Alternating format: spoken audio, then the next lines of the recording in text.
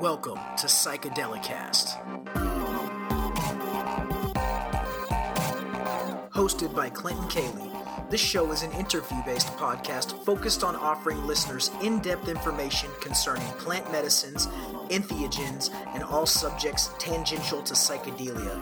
Join us in prying open the third eye. Hey, all you cool cats and kittens, welcome to Psychedelicast.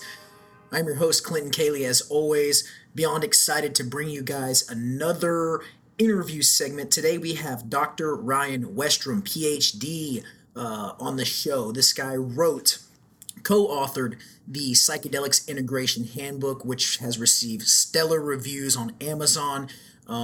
It's been reviewed by Dr. Stanislav Grof. Dude, this guy's a heavy hitter.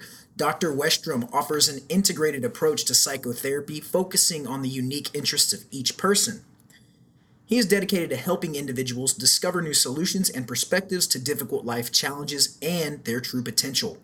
He also specializes in assisting couples develop more effective ways of developing and enriching communication and intimacy.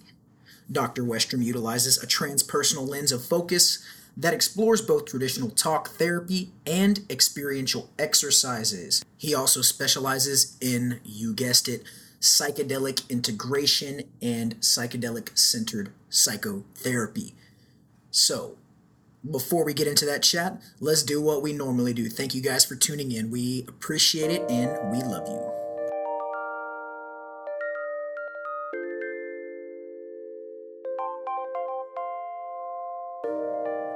If yourself or someone else that you know has any project, podcast, business, product, or service that they'd like to promote via Psychedelicast, please reach out to us at our social media taglines. Those are at Psychedelicast on Facebook and Instagram, or you can email me directly at clintoncayley@gmail.com. We can discuss promotional packages, we can discuss podcast ad sharing, things like that. Please reach out to me. We are interested in looking for promotions for the show. Thank you.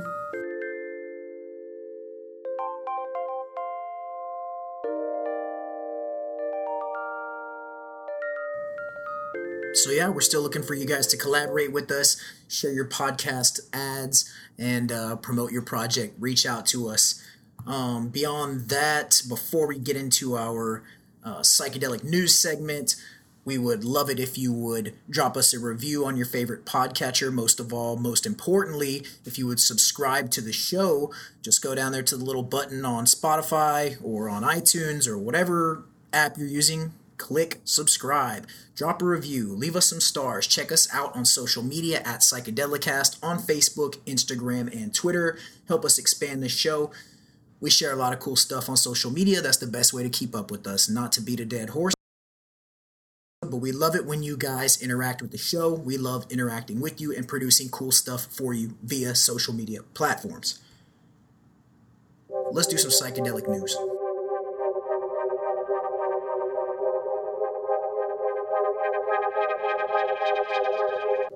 In psychedelic news today, we have an older article. It's roughly a year old, but we haven't discussed this psychedelic at all on the podcast thus far. So we're going to bring you this piece because it's interesting and it kind of touches on a much less well-known psychedelic plant. This article is entitled "Professors Could Lose Jobs for Housing Rare Psychedelic Plant." It was written by one Miss Carrie Grenz, July 3rd, 2019, so roughly a year ago. I still think it holds up, and I think this is important, and I think it could be a segue for us to talk about this specific plant in greater detail in the future. I would love to have a guest to discuss iboga in more depth. The manager of the Plant Conservatory at Miami University in Ohio is out of a job, while its director, a biology professor, and an anthropology professor are set to be fired after authorities learned that the facility was growing several seedlings of a psychedelic plant called iboga. Inside Higher Ed reports. There is no indication that the researchers intended to cultivate the plant's illegal psychoactive substance, but a student who picked up several leftover seedlings reportedly wanted to quote-unquote get high. Once the university learned of the student's intention to grow the plant for illicit drug use, it alerted authorities, and the DEA confiscated the plants in November, but did not press charges against conservatory staff. A spokesperson for the agency tells Inside Higher Ed, that research on narcotics classified as Schedule 1 must be approved by DEA, but would not comment on this case. The researchers insist the plant was kept for research, not recreation. A quote here from Brian Grubb: "It was purely scientific inquiry. We're a biology department, for God's sakes." Brian Grubb is the conservatory's manager, who says he was forced to resign. The news outlet reports that the university wrote to Daniel Gladish, the conservatory's director, informing him that he had violated federal law by possessing a Schedule 1 narcotic and broke university rules for keeping a drug-free workplace and reporting colleagues' illegal activity. Anthropology professor John Cinnamon, who had brought the plant's seeds to the conservatory, was likewise told he had broken the law. Both professors were told they would be fired. Colleagues have come to their defense, and the local American Association of University Professors chapter has launched a petition to reverse the scholars' termination. A quote here: "These are not two professors smoking dope in the back," says Daniel Hall, a professor of political science at Miami. To continue the quote, "They care deeply about the institution and are committed to students and the community. What's happened here just sickens me." Hall adds that the university's actions could stifle research or discourage scientists from coming to study there. Well, I think that's what the Drug Enforcement Agency here in America is best at, is stifling research and discouraging people from studying plants and compounds that may not only have beneficial effects, but may be some of the most beneficial plants and compounds on planet Earth. Iboga, or ibogaine, the active compound, has widely been touted as a, what's the best way to describe it? As a way to kick heroin and opiate addiction and alcoholism and drug addictions of all kind. Although earlier in the article they said the student intended to quote-unquote get high on the ibogaine or the iboga plant, I've never personally tried it. It's on my bucket list. However, general consensus is that the ibogaine or iboga experience is not generally particularly pleasurable.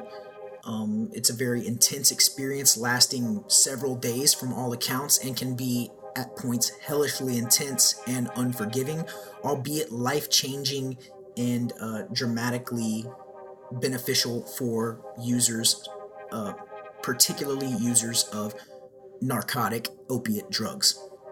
That being said, let's get into our interview with Dr. Ryan Westrom, PhD, co-author of the book, The Psychedelics Integration Handbook. Thank you for joining us. I hope that you guys really enjoy this interview as much as I did.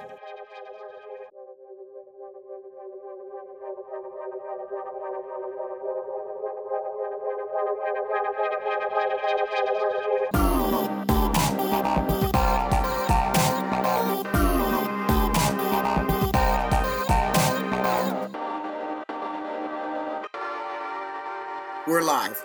Well, not live, but we're recording. So how you doing today, man? Doc, I should say. I'm really good.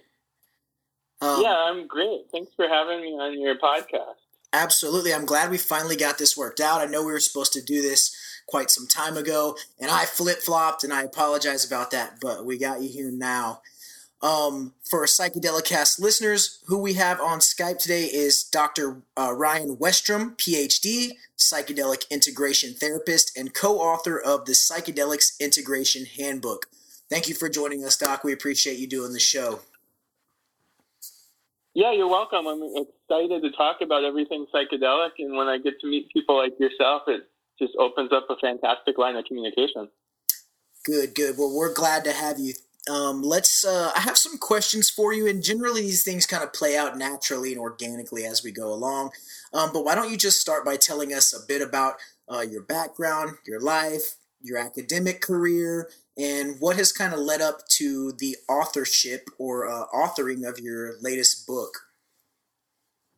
Yeah, so the story goes back way back, and I've always been very, very excited about the 60s.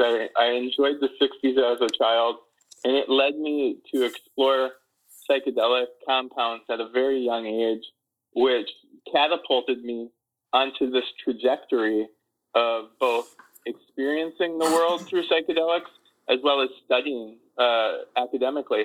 So I remember being in like middle school doing like surveys with kids in like science class of how many people are doing, cannabis, how many people have tested with mushrooms, and it just kind of snowballed. And at some point in time, graduating undergraduate, I knew that I wanted to be a therapist, a classical trained therapist.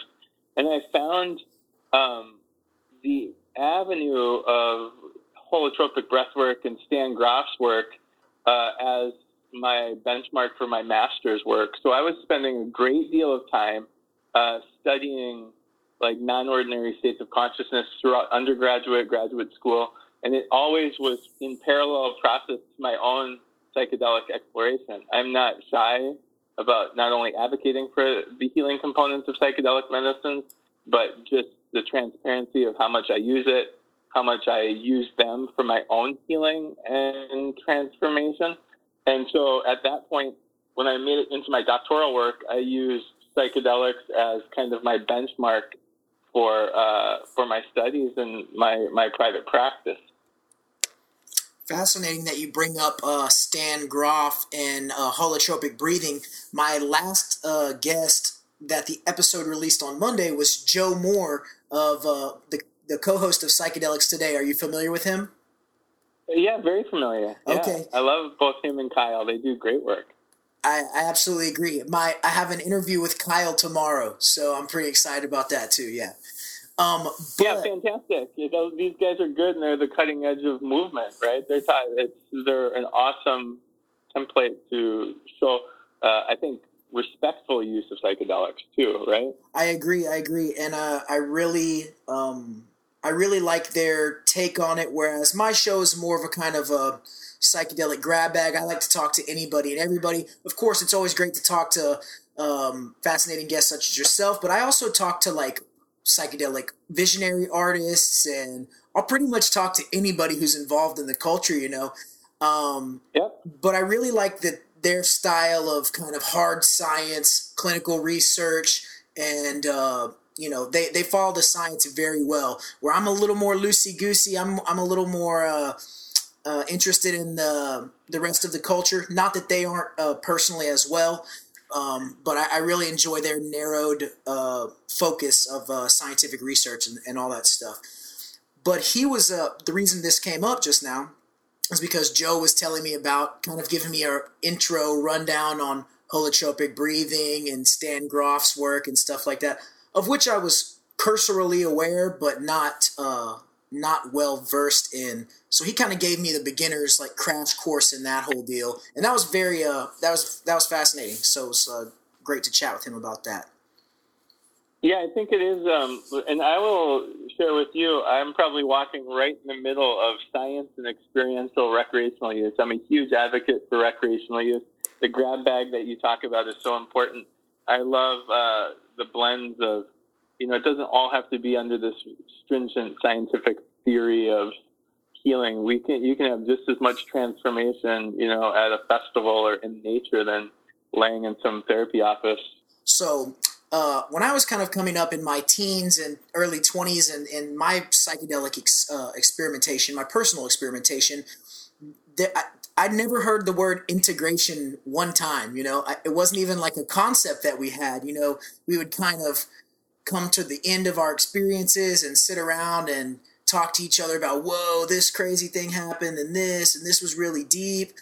But we certainly weren't discussing integrating things in a kind of a beginning of the internet era, post McKenna kind of psychedelic experimentation. So to me, this concept, to write a book especially about this concept, seems like a profound undertaking, in that these psychedelic experiences are so highly subjective that even kind of putting a book together about psychedelic integration seems like a very highly subjective topic to tackle. Can you speak to that? I love that you say that. I love that you say that. And honestly, that's exactly what my book is described for. We want to make it a subjective experience. I'll belabor a phrase I use quite often person and that's make it your own. So there's not a prescribed amount of yoga classes or a stringent diet or, if you meditate for this long or you get to this point that you're going to find an integrative like bandwidth or, completion. I love that you talk about it being a unique experience. And so the whole design of the book and the idea from my perspective, what integration is how you walk with it. So someone integrating, halfway across the world in Europe would be integrating potentially highly different than someone living in South America, say. Or someone living in South America is going to integrate their experiences highly different than someone in, say, North America. And the whole component that we keep talking about is it's subjective not only by person, but by compounds, by experience, by setting, by environment. And so it becomes this like insane, like you said, undertaking. However, why I did it was because the 12-year-old self, myself, when I started doing these mushrooms, needed something. There was nothing to grab onto. And now I know the internet's around and people can Google search the shit out of everything. But what I want people to do is build like their own little journal so they can go back to their integration, or dare I say, journal or Bible, right? And they can like work with it and go, okay, this is what I'm learning. This is a chronological evidence based from their own historical perspective of their psychedelic trips or experiences. Mm-hmm. Well, I have not read your book yet. I intend to. It's been on my reading list, but my reading list is quite long, so you know how that it's goes. All good. You know how it goes.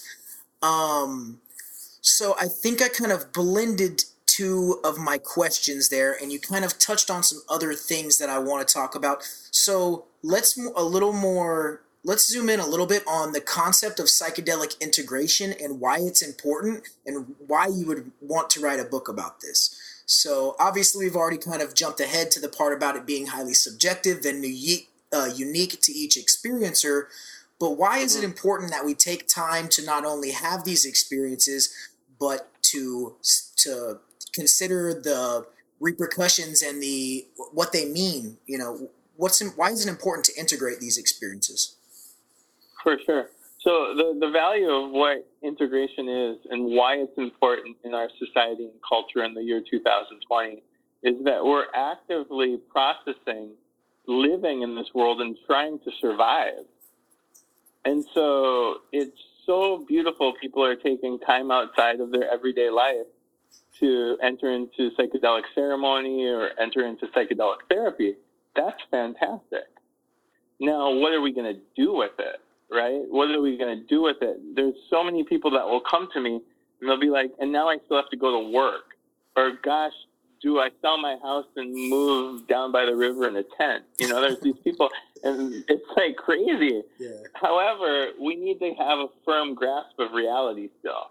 So the way I'm very prudent in my approach to psychedelic integration. There's all the time in the world to talk about the cosmos and the meaning of life and existential crises or spiritual emergence. However, what I want to support people in is how are they still firmly grounded? So integration also is a lesson in how can I ground myself? And that's what really is, explored within the book and within people's psychedelic experiences. They want to know not only what the purpose of why they're living, but hey, what do I do to make sense of it? How do I formulate it?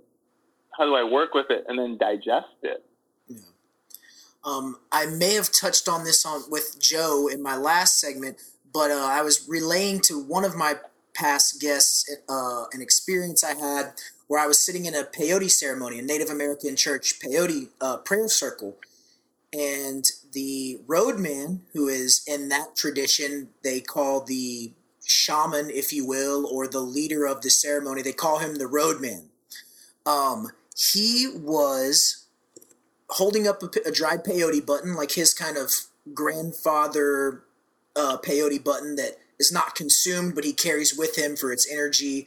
And anyways, he was just saying, the peyote is the teacher, and what we're doing in here even though we call this a prayer circle, this is actually the practice for the prayer of your life. So what we do in here is practicing so that when the sun comes up tomorrow morning and we can go greet the sun and leave the teepee, that we've practiced well in here for the actual prayer, which is your life. And I thought that was probably the best analogy for psychedelic experiences and psychedelic integration that I had heard. Because, it's like we can keep pushing the boundaries of our own psyche, we can keep pushing, and we can keep exploring further and further, but really, what is the point unless we can make it a part of our day-to-day walk and use the lessons that we learn in there or on the other side to be a better part of community, to be a better individual, to be a better brother, wife, husband, what have you, to live a more full and happy existence. So that's just kind of my little touch on the way that I see psychedelic integration. I find it completely aligned with how I'm approaching it, and I appreciate that story. It's a beautiful, beautiful story. Let's see here. So I think I was kind of going into this and I mixed up two questions here, but maybe we can touch more on this or squeeze a little more out of this. What is the great importance, seemingly as of late, of integrating the psychedelic experience? Like I was making analogy to earlier, I kind of come from an early internet post-McKenna, have the experience, and that's that style of psychedelic experimentation. We didn't really integrate, we really didn't discuss it, or, that concept was, even the concept that we just discussed of making it a part of your walk was kind of foreign to me until my mid-20s. I'd probably been off and on experimenting with psychedelics for 7-8 years until I started to have these kind of more potent or maybe more spiritualistic experiences where I was like, okay,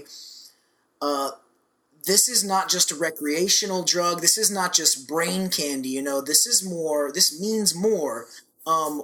Why is it so important, especially maybe in these kind of trying times of this COVID pandemic and the current state of world affairs, that we take time to integrate these psychedelic experiences and just maybe these big experiences in general? Even if you were to compare and contrast the COVID pandemic with a psychedelic experience, it wouldn't be a very hard reach to say these things are similar experiences, maybe on a longer timeline. So, especially bringing it into the world we live in today, why are those practices important for people to learn or to practice? That's a fantastic question, and it can go many different ways. I'm going to take the branch that would say the reason why psychedelic integration is important is because it gives you a roadmap. It starts to create your own personal evolution. I'm going to tell a parable and a little story about that because there's a lot of people that will come into my office and say they're ready to dive again, right? They want to take another psychedelic experience on. And the first question I'll ask them, not because I'm trying to push or challenge them, but to just look at the whole circle, the whole perspective is, well, have you digested everything that you consumed from the last experience? Okay. And oftentimes the answer is, I don't remember or I don't know. And so to take on your internet post-McKenna, the internet post-McKenna concept of, hey, I'm going to just do it and kind of let the experience speak for itself. Well, oftentimes now so many people, Clint, they're doing it so often and at such a high frequency, I'm challenging, well, what's the space between, right? What's the space between and how fruitful is it? Mm-hmm. All right? I use the story of composting worms. Composting worms, and I'm going to digress for just a second, you dump all the compost into those worms, they can only digest so much before they're at their capacity. And then the other fruit, the other compost, is just bare to rot. They can only, and that's similar to how I see psychedelic integration, is we as human beings can only digest so much of the psychedelic experiences before we're like at a limit. Yeah. And so for me, I often tell people, hey, please make sure you've gone through and qualified everything. And it's not to say you have to qualify it to the point where you're like bone dry, but you'll know intuitively when it's time to dive again, or if you're still looping around something that hasn't been maybe, and it's not going to be fully processed. Yeah.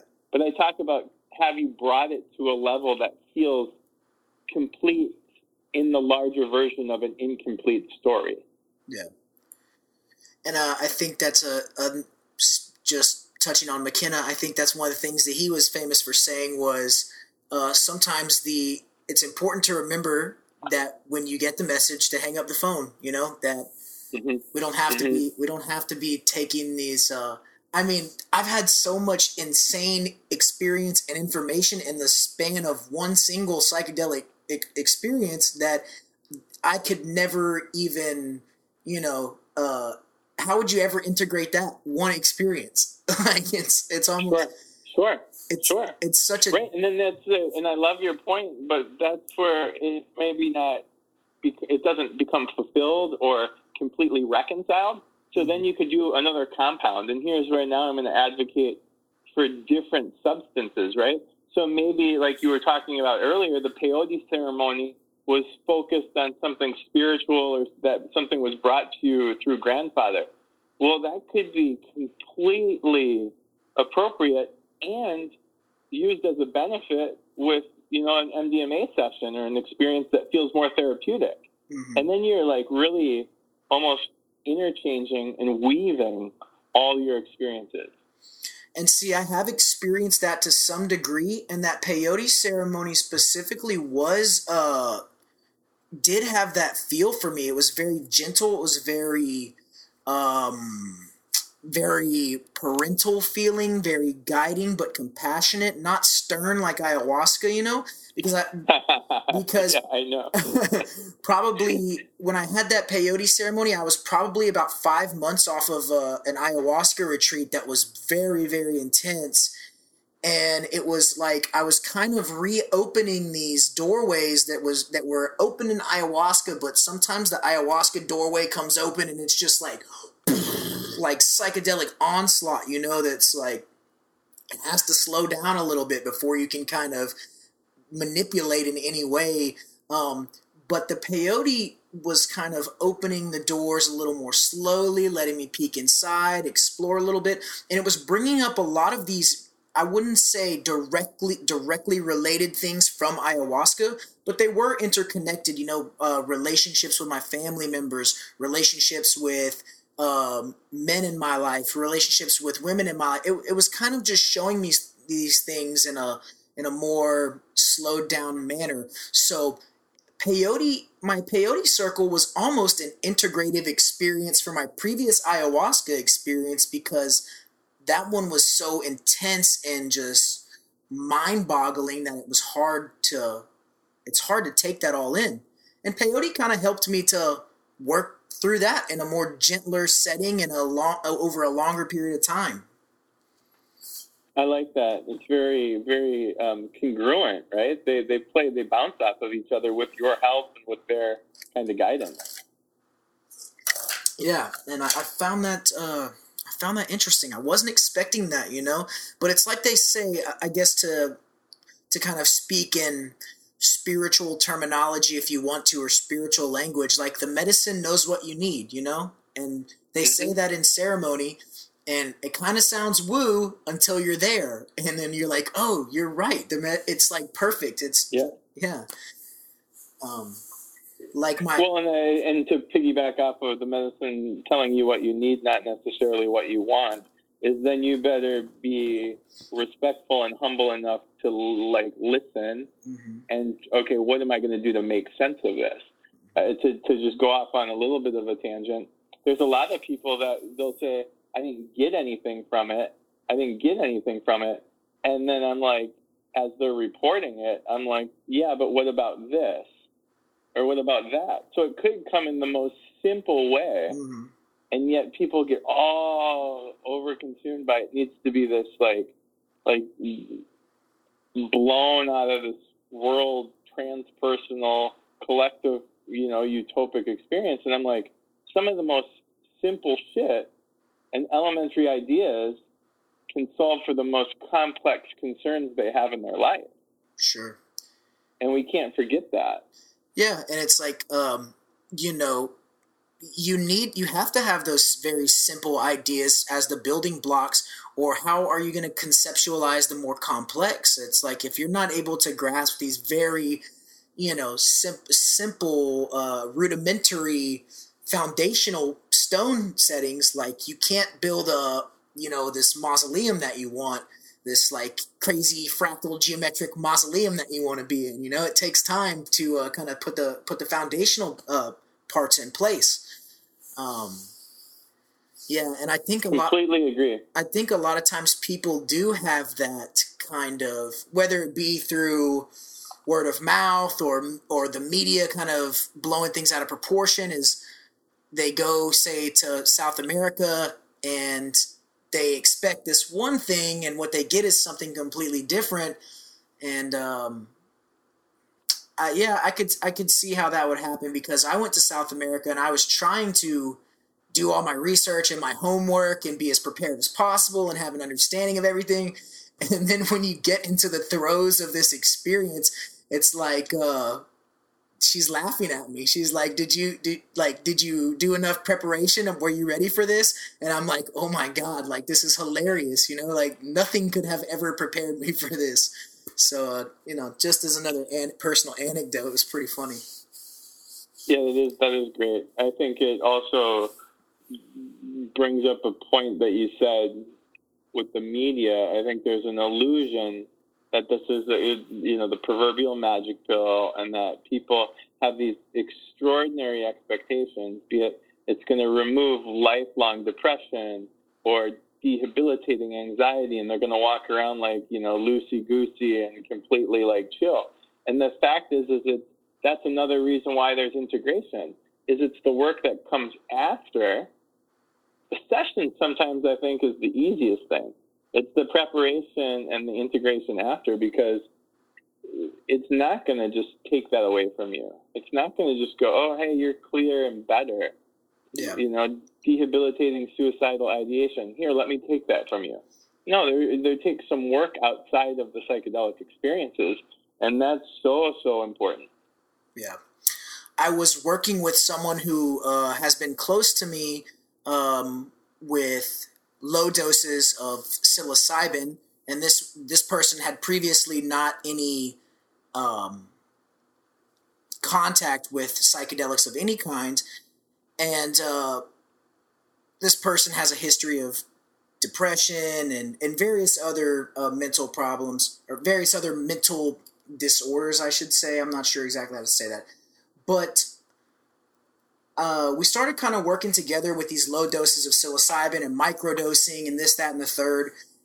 And she would tell me, after her kind of, I guess you could call it macro doses, 1 to 1.5 grams. So nothing unreasonable, but still you get a toe in the water.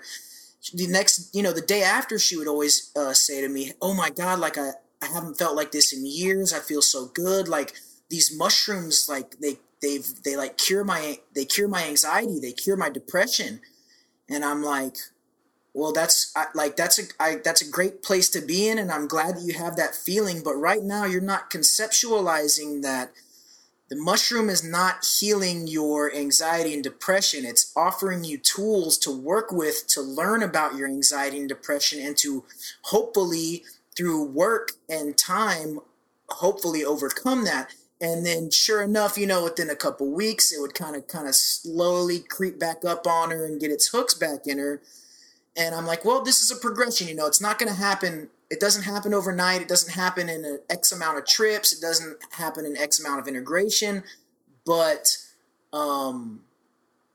she was of the mindset that the physical component of the mushroom was healing her depression and anxiety issues. And there may be some science to support that aspect as well, but I was trying to relay to her, this is giving you tools. This is offering you tools and teachings to work through these things. And I think some people have the misconception that, ayahuasca is a magic bullet that's physically going to remove my physiological or my psychological ailments, and it doesn't work like that. No, and I like what you said. I think it's an and both, not or. It's not or. It's an and both. You need to do it in tandem. Mm-hmm. Yeah, agreed. And there's a lot of great research out there showing the physical, medicinal capabilities of these plant medicines as well. There's great evidence for that. So not to say that I understand every aspect of it, and not to tell her like the physical component of the mushroom can't heal you, because for all I know, it may over time that may have a part to play physiologically as well. I don't claim to know that, but what I can only offer in my experience is that these experiences are often profound and unbelievable, just this crazy, unbelievable thing that happens to you, but you have to work with that thing that's happened to you to get the good. You got to squeeze it a little bit to get that stuff out. It's not just like, well, that's it. Like, see you next time. Yeah, right. And that's where it's important to kind of challenge yourself to do different ways of integrating or different ways of processing. So if you're accustomed to just journaling, or if you're accustomed to drawing or listening to certain music, challenge yourself to step outside the box. Like, do something a little more that's not your wheelhouse. Yeah. That can probably get some of those rusty cognitive gears turning that normally don't like to turn, Right. It definitely can.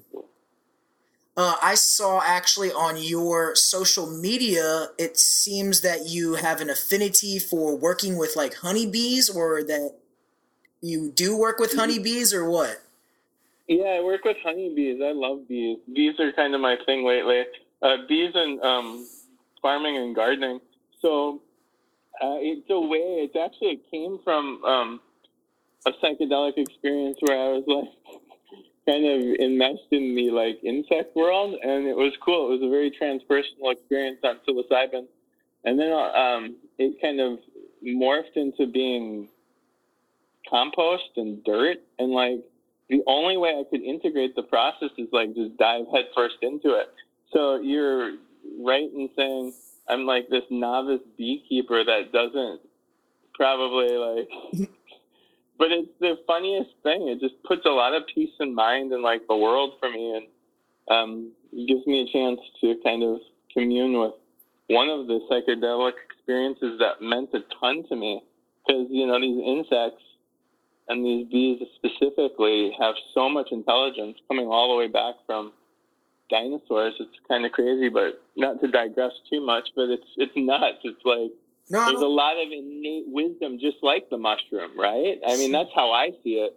Yeah. Those bees, they've been around for millions and millions of years. They know their shit. They're building like homes in seconds, Yeah, dude. And bees are crazy, dude. Like if you just look at their honeycombs, that shit is crazy. Like, right. Like perfect geometric, like it's like flawless. Yeah. It's not only is it flawless, Clint, but it becomes this real hygienic. They're extremely hygienic. They're extremely healing. Honey is the one thing humans ingest that, can stick around. I mean, and here's the connection. You could put a bunch of psilocybin mushroom in honey and have a really nice trip. So yeah. don't I'm not advocating for anything, but I'm saying something. yeah, right. I feel you. I thought, and I've recently begun to utilize different integration techniques, I guess is the best way to put it, since my last ayahuasca experience, because it was like so foundationally shaking that it's like you have to do something different than you did before, So I definitely... Oh, I love that. Yeah, I definitely started picking up the, like, gardening and growing little things. And, I got, like, a little herb garden growing. And I've been working on minimalizing my lifestyle for a couple years now. So I'm building a tiny home inside of a school bus right now. That's pretty much my massive main project. It's, like, kicking... Oh, my God. That's fantastic. Dude, it's kicking my ass, man. But I'm going to try to hang in there and finish it up. I got some work to do on it later today. That's really cool, though, because it must have come to you somehow. That's where, listening to your story, and people, like, they find something not because it's just happenstance, or there's a synchronicity to it. There's a reason why you're drawn to it. And it goes without saying, the same for mushrooms or any kind of psychedelic experiences. These experiences find you, and you look for it, and you're open to it. There's a huge opportunity to get perspective. Yeah. And I love that you're doing that. That's really cool. Thanks, man. I appreciate that. It seems cool. It's cool in theory, but actually doing it, hey, it's a lot like psychedelic integration. The idea was really, really good, and now integrating this idea into life is really shitty. Well, you said it perfectly. It's one thing to talk about. It's another thing to actually process and do. And I think that's where people, to take it back to a little bit of a serious note, people will have a tendency and ease to go trip out on something quicker than they will to process something they've already experienced. Mm-hmm. Especially the psychonauts of the world, and I love them. I'm one of them. But we all say, oh, well, let's just, let's see what the dose tells us. So what's the medicine telling us?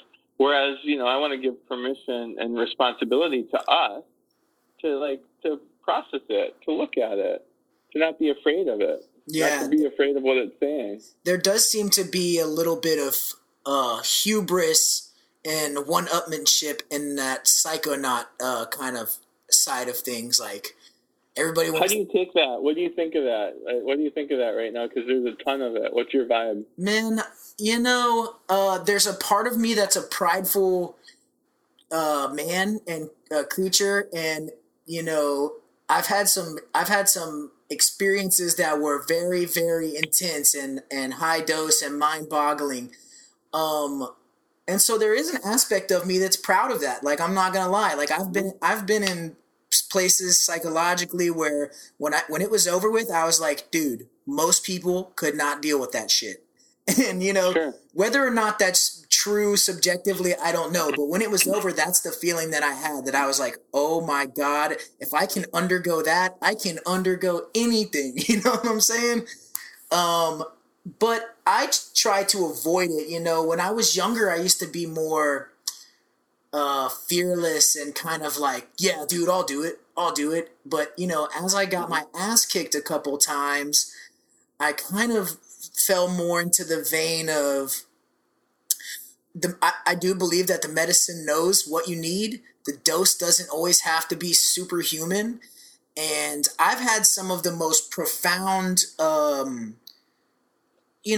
had some of my most profound understandings on low doses where, it didn't require this just fucking mind-bending thing to happen to me. It was just something simple like, hey, dude, stop using paper plates and fucking plastic silverware. Like, why are you doing that?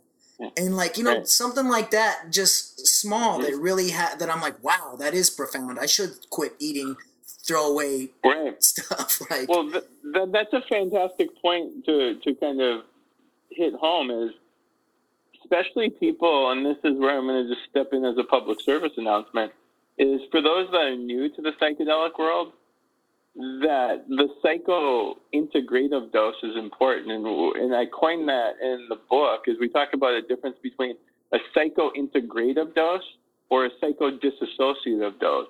And the issue is people think they've read online, or they're like going to base it off their body weight or whatever. I mean, you got to be careful.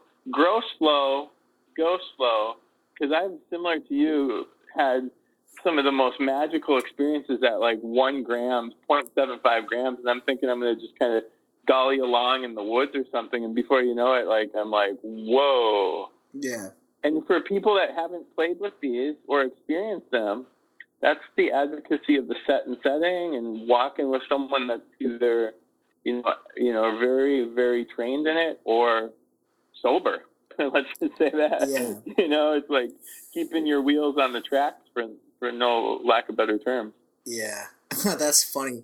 I remember the first night of the last ayahuasca retreat, I saw the amount of ayahuasca that the shaman drank, and I was like, oh my God, this guy is not going to be able to help us at all. He drank probably 8 times the amount that, like, the highest dose that was poured in the group. And I just remember seeing him drink that and going, oh shit, this guy is going all the way in. And he told us, like, the next day in, like, the little circle, like, speaking circle, he was like, yeah, I felt last night that it was important that I take a more than I normally take, because I really wanted to, be in there with you guys and work with you guys very deeply. So I was like, okay, well, he knew what he was doing. Yeah, right. He's aware of it. Yeah. Sure. He's a little bit more adept at maneuvering in those environs than I certainly was, and that some of the other people there were as well. So I'm curious to know about your actual practice. Do you can you explain how your practice works, or how you work with people on a day-to-day basis, like how that actually looks in real time? Yeah, it's a great question, and I walk it with a tightrope. So I'm considered a psychedelic integration therapist. What that is it differentiates from what we would coin as the underground therapist. I love underground therapy. I think underground therapy has a place, and I admire the courage and responsibility people have by using these substances as facilitating. As an integrative therapist, my private practice is specifically helping people prepare. So similar to someone like yourself who's getting ready to go to Peru or Costa Rica or Jamaica for mushroom or ayahuasca ceremony, I'm going to help guide them and prepare them for what their expectations are. No different if they're going to do something recreationally, say go on summer tour or do something at a festival. I'll just kind of get to know them, help them really understand the territory. And then, at often some point in time, we're going to keep, a tether. I like to use the term tether, Clint, and like get a report on what their experience is like. And then also then helping them just kind of process and land within their re-entry. I like to call the first couple of days after, we usually make contact with each other and see how their aftercare is, because there's a significant difference of aftercare, taking care of your body and understanding what the fuck just happened, and the integration part. So my private practice solely involves the preparation, the pre-work, the guidance through sessions via communicating with them, and then talking about let's put some framework around it, right?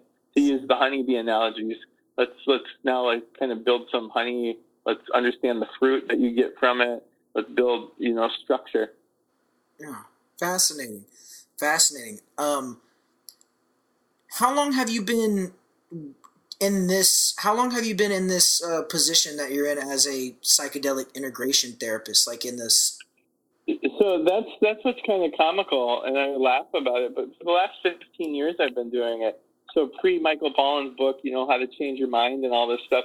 Again, I wrote the book for my 12-year-old self. My whole life has been inundated with a crosshairs of, the Grateful Dead and psychedelic integration. So I've been walking, maybe helping people at festivals, possibly before it was somewhat popular. Yeah. And then kind of doing the deal, just really holding space, giving permission for people to be themselves. And at the end of it, I just want people to, again, like we said at the beginning of this conversation, make it their own. Know that there's no judgment, man. That what is theirs is theirs. That they're beautiful people that are walking in the world trying to figure out what the fuck's going on. And if you can manage what's going on, and you have someone that's going to listen, be it a friend, a family member, or someone that's a therapist like myself, I think you're going to just take so much more out of these experiences. And that's kind of my 2 cents, is if we can be non-judgmental and let people talk about what they've experienced without judgment. Yeah.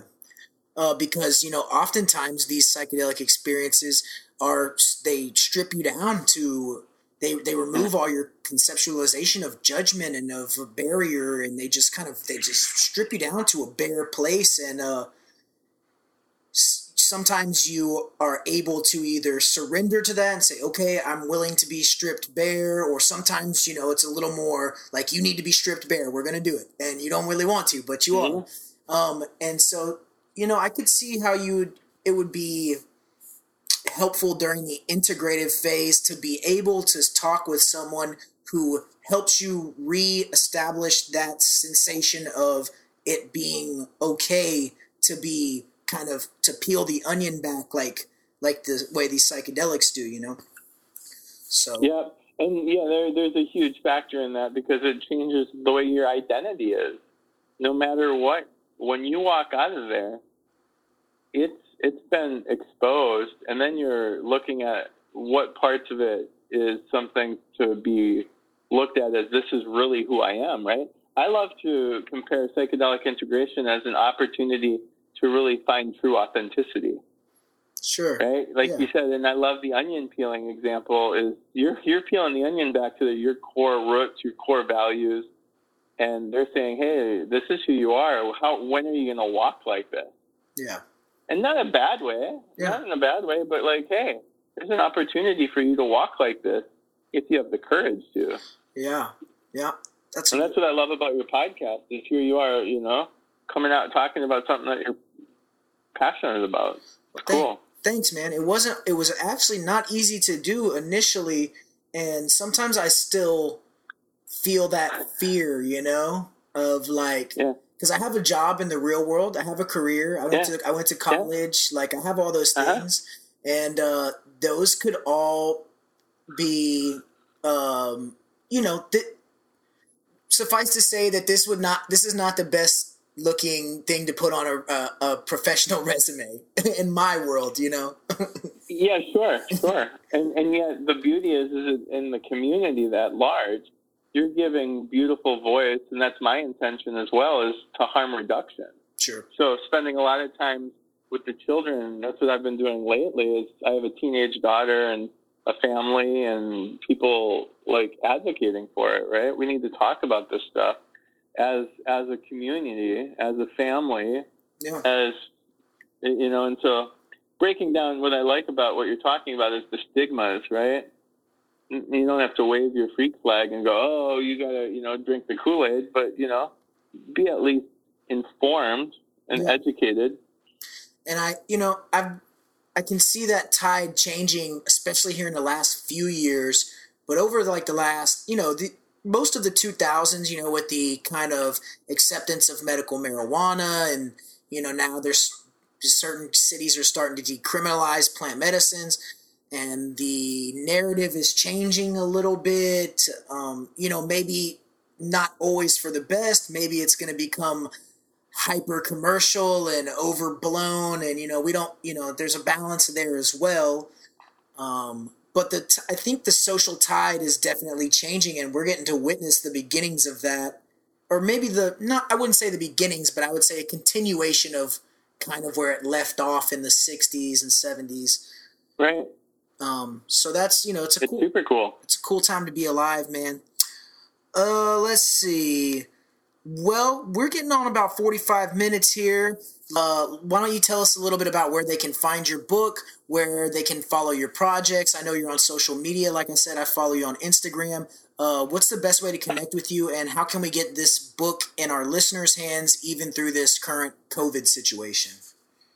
Yeah, that's a great point. And bless all the heroes at the front lines of this. And with that being said, right now Amazon's not allowing me as a self-published artist and author to send them to the warehouse, and it's rightfully so, because they're using the medical essentials. So people right now could look up my website, healingsoulsllc.com, Another website I have that is predominantly for the book is Psychedelic Integration. That's psychedelicintegration.net. And then my handle on Instagram is Psychedelic Integration. So what we have is the opportunity to mail it out. I would love to personally mail it out, get it in your hands as quick as possible. And, the gratitude I have for, small business e-commerce, I'm happy to make it happen. Projects I'm doing of late is working a lot with harm reduction in children, adolescents, teenagers, running some groups right now that's really, really cool with awesome people regarding the substance and advocacy of,